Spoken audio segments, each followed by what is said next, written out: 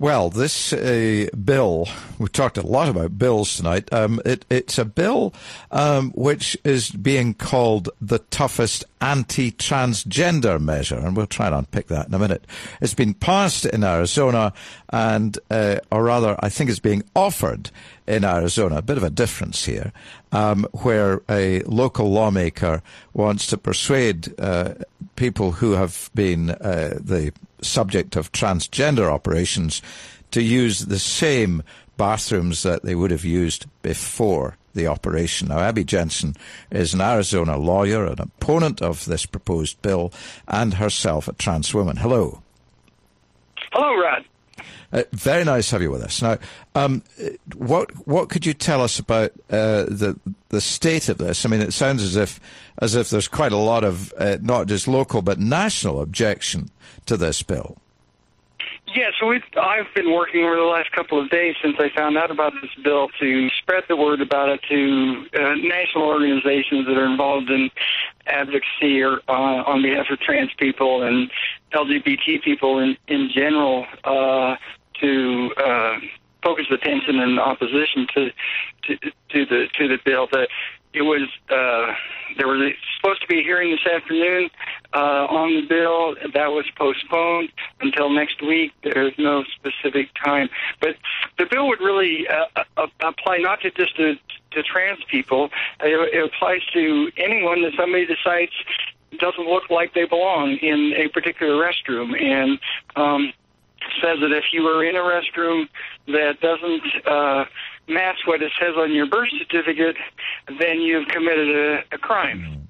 And it's not clear what effect that, if you are able to have your birth certificate changed because of gender reassignment surgery or other treatments, if that would actually be effective. So someone like me, for instance, could use the women's room without fear of arrest.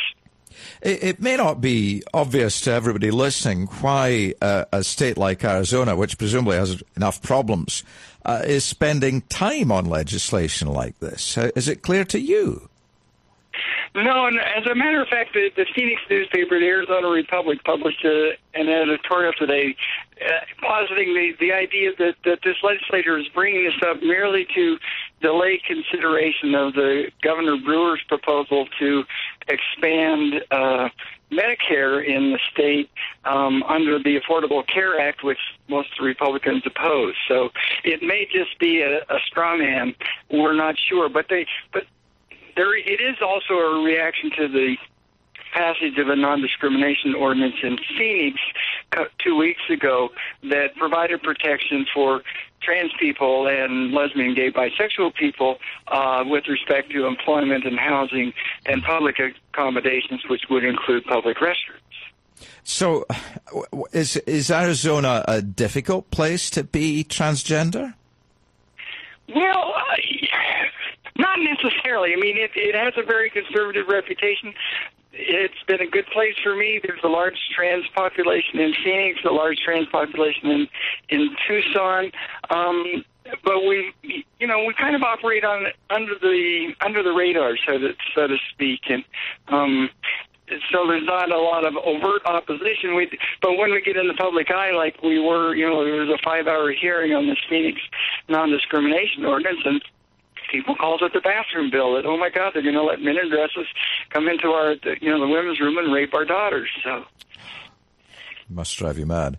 Anyway, we're glad that you could talk to us, and we'll hear what happens to this piece of legislation, whether it gets any further. Thank you so much. Thank you. Bye bye. Abby Jensen there from Arizona, from Phoenix, and it's 2:30. On digital radio, digital TV, mobile and online. This is BBC Radio 5 Live.